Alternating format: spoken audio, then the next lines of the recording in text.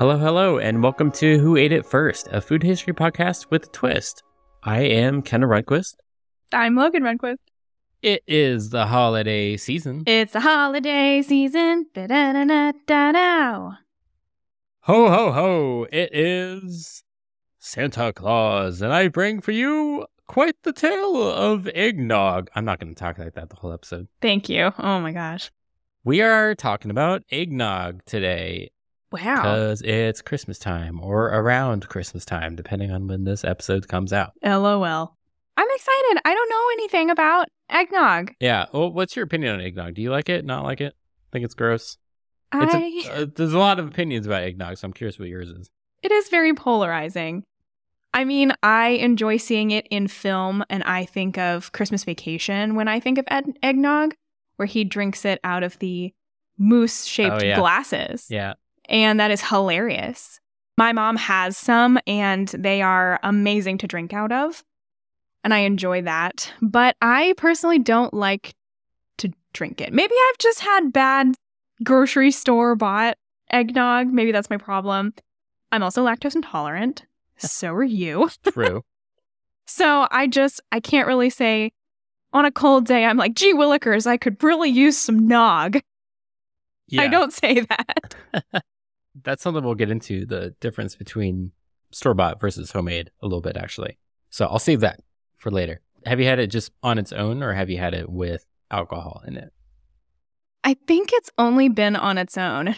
Maybe that's the problem. You know what I'm saying? I do. I actually don't know that I've had it with alcohol either. Maybe once, like a long time ago, but I don't recall exactly having it with alcohol. I think I've only had pretty much the store-bought. I know my family made it once, or attempted to make it once, but it came out like really foamy for some reason. And yeah, I didn't care for it. So we're going to try a recipe that we found later in the episode. Not right now. We're going to try a recipe that we found and see if it turns out good. We'll give it a shot. Cool. So historians aren't actually sure who ate eggnog first. Who drank eggnog first? I guess I should. I guess it's kind of confusing. Yeah. Well, I guess you could eat it. It's a custard. So it could be like a custard British thing. Historians aren't really sure who drank eggnog first, but they believe... Oh, consumed. We go. Who consumed... Yeah, there you go. Who consumed it first? New title of our podcast. I don't like it. They're not really sure who had it first. They believe it originated in medieval England. They actually think its predecessor was a drink called posset, which just sounds so appetizing. Can you spell it for me? It's basically spelled like possum. Posset. Ew. Posset is a hot drink made of milk curdled with wine or ale and often spiced. I don't like the word curdled. Keep in mind, this was a medieval drink, so they had a little limited resources back in the day. True. Unlike modern day.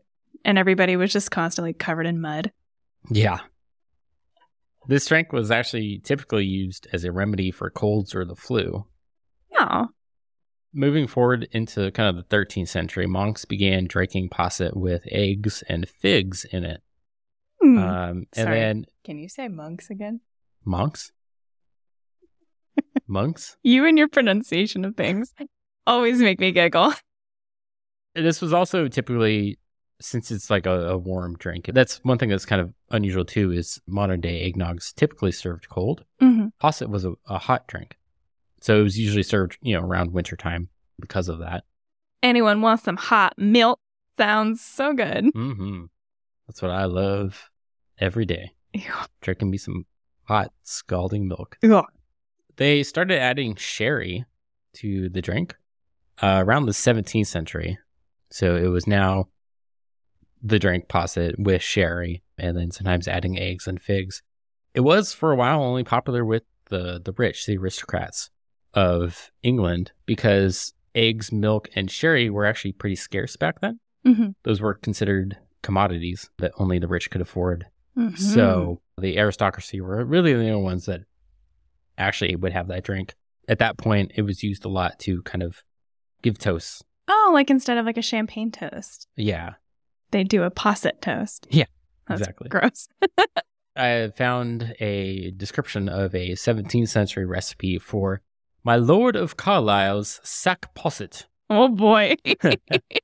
It uses a heated mixture of cream, whole cinnamon, mace, nutmeg, eggs, sugar, ambergris, which is, if you're not familiar, which I wasn't, No. is a substance from a sperm whale's digestive system. That is so specific. Why?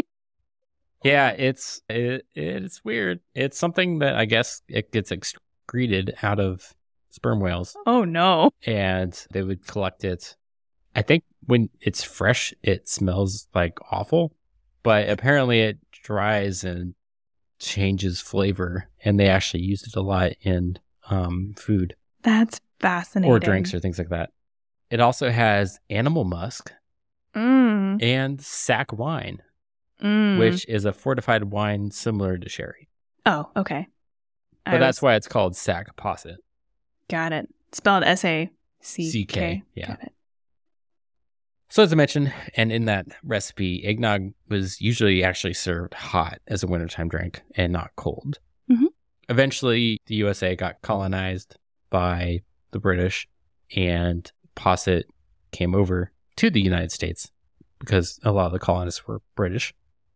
It started to become actually very popular in the US because, unlike Britain, there was plenty of eggs and milk and other products and things like that were in abundance over here because it was primarily farmland for a long time with the colonists. So there was all kinds of eggs and milk. So it wasn't something that just the aristocracy could afford. It was something everybody could afford because it was cheap. One thing, though, that was expensive was the sherry, because that was heavily taxed because it was coming from Britain. Mm-hmm. So instead, they switched to using rum coming from the Caribbeans because that was much, much cheaper. Why is the rum always gone? That was much cheaper than the sherry that they were trying to bring in from Britain. Eventually, during the Revolutionary War, though, the prices of rum started to skyrocket. So they switched to using domestic whiskey instead. Whiskey and bourbon. Yes, because I definitely know the difference between the two. You've had rum and whiskey before. You said whiskey and bourbon. Oh, yeah. Well, bourbon is a kind of whiskey. But not all whiskeys are bourbons. Yeah. All squares are rectangles, but not all rectangles are square. I hate those math riddles. It is believed sometime around the 1800s that eggnog was started to be enjoyed cold as well. And I think it's around that time, too, that it was always kind of served as a wintertime drink. But I believe it was around that time as well that they started to incorporate it with Christmas time, too. I couldn't find a specific reference exactly to like when they made it officially. I don't think there's like an official, it became a Christmas time drink. I think it was just always served around wintertime, and just throughout history, it kind of transitioned itself into being a Christmas time drink because of that time. Gotcha. Going back to saying it started to get enjoyed cold, the first bartender's guide by Professor Jerry Thomas lists eggnog as being enjoyed as both hot and cold. Professor Jerry? He wasn't actually a professor. He was considered the father of American mixology. Okay, I feel like he's lying a little bit with his title here. So he got nicknamed Professor because of his showmanship and creativity when mixing drinks.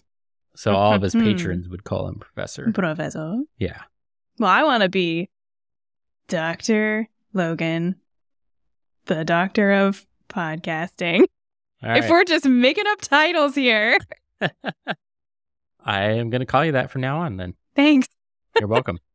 So over the years and into today, it has been a very popular drink and has kind of spread globally.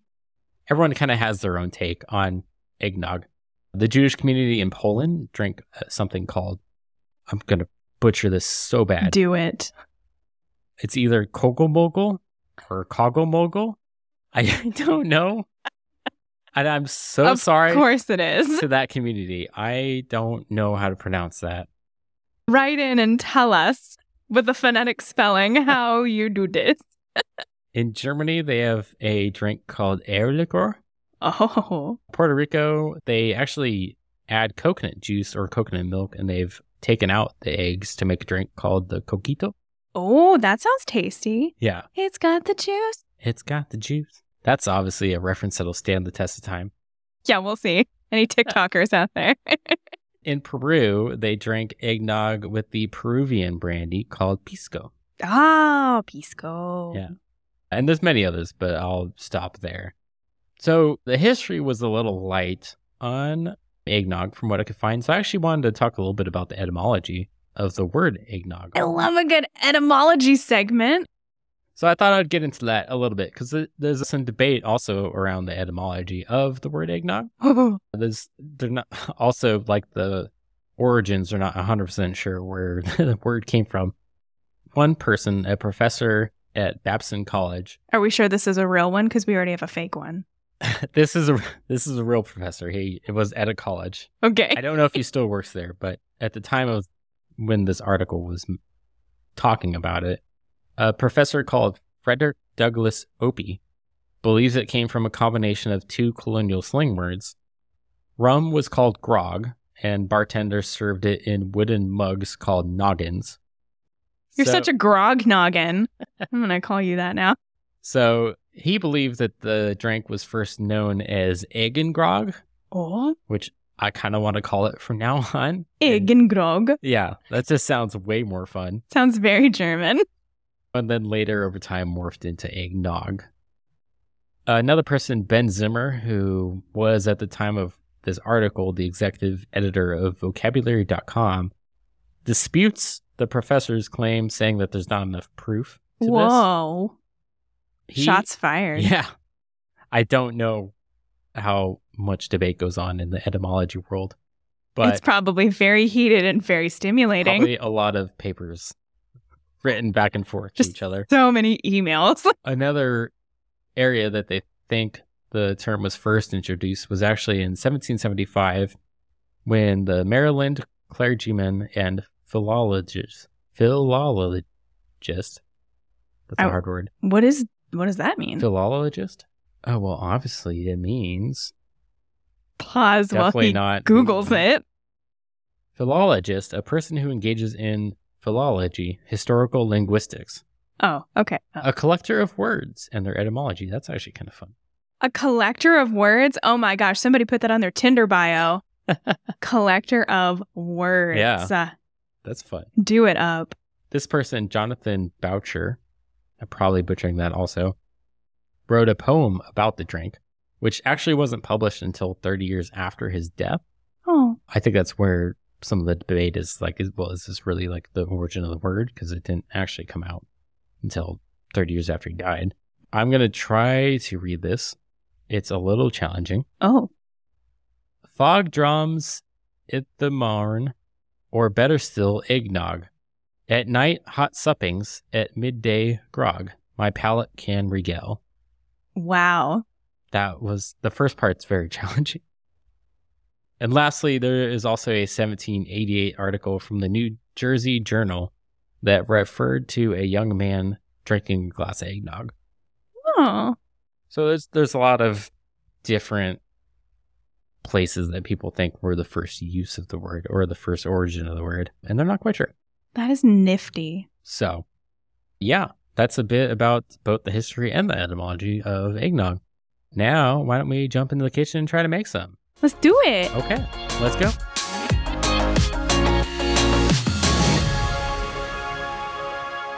So we are in the kitchen. We are in the kitchen. And we are ready to cook up some eggnog. Normally you make eggnog in big batches for parties, right? It's a Christmas time drink. You do it to celebrate with family. Yeah. But we are not going to do that right now because it's just you and me. Ooh. So I kind of did some research to see if anybody's made a small batch version of eggnog. And I came across this blog called Dessert for Two by Christina Lane. And she has a 2-serving eggnog. So a cup for you, cup for me. Yay. Thank you, Christine. We are going to make that instead because I don't want to be left with a gallon of eggnog after this episode. Oh my gosh, no. So we've got all our ingredients here. We have 2 egg yolks, 3 tablespoons of sugar, a cup of milk, half a cup of heavy cream, pumpkin pie spice, and good old bourbon. Bourbon.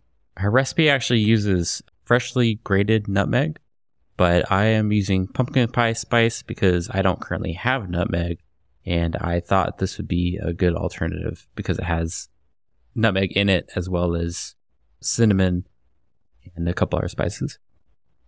So the first thing we need to do is combine the egg yolks and sugar, and then I'm going to mix this up until it is a pale yellow and tripled in size. Woo! Here we go.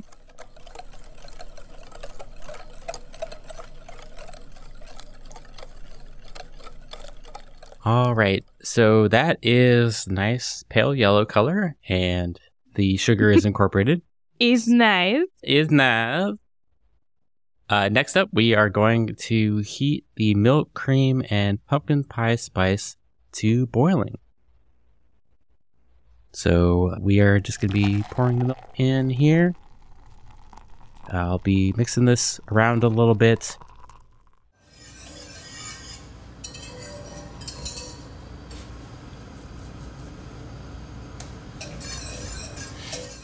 All right, we have our hot milk and eggs here. We're going to very slowly pour the milk into the eggs while stirring constantly. If we don't pour too quickly or don't stir, then we'll cook the eggs, and no one wants scrambled eggs in their eggnog. Or maybe I do. You don't know. You don't know what I like. Christina's recipe has an optional step to use the egg whites as well. We would whip them up and then fold them into this mixture to incorporate them into the eggnog. I feel like this would actually make it pretty foamy though, and I'm not really a big fan of that. I've had eggnog that's like that before. This is an optional step. We're going to actually not follow it. All right, there we go. Wow. All that is left is to chill this mixture until it's cold. And then once it is chilled, we can add the bourbon and try it out. We add the fun juice.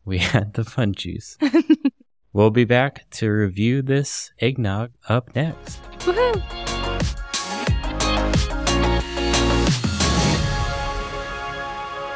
We are back to Raver Roast the eggnog. And we actually haven't sipped it yet, so Woo! You ready to take a sip? I'm ready. All right. I have added bourbon into this. So it is the mixture that we made just earlier and with a little bit of bourbon in there too. In our festive Christmas mugs. Yep. In our little Santa mugs that my mom got me a few years ago, I think. All right. Here we go. Cheers. Cheers. It's boozy. Yeah, it is boozy. It's boozy. I know you're not normally a big fan of bourbon. Was that too boozy? No, actually, I like it. Like, I kind of want to take it outside and turn on the fire pit and drink it. Sounds like a great idea. We're going to be doing that right after this. Bye. All right. So time to rate it. I think I'm going to give it I'll say a 7 out of 10. It's good. I like actually the pumpkin pie spice in there. I think it's nice and cinnamony and nutmeggy. And it's a word.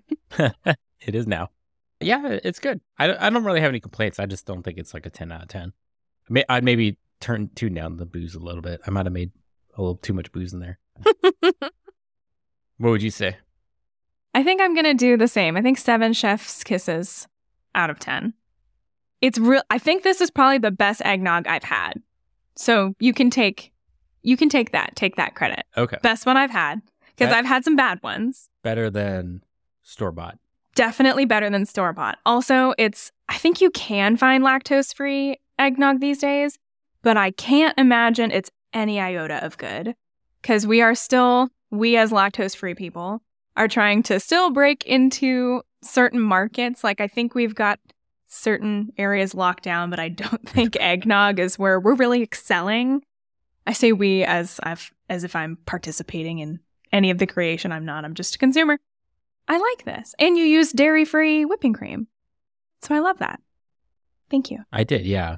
I forgot to mention that actually in the cooking portion. But yeah, we made this lactose-free, so we used lactose-free milk and a alternative heavy whipping cream. Sorry, did I say dairy-free? I meant lactose-free. Oh. Yeah, it's not dairy-free, but it is lactose-free.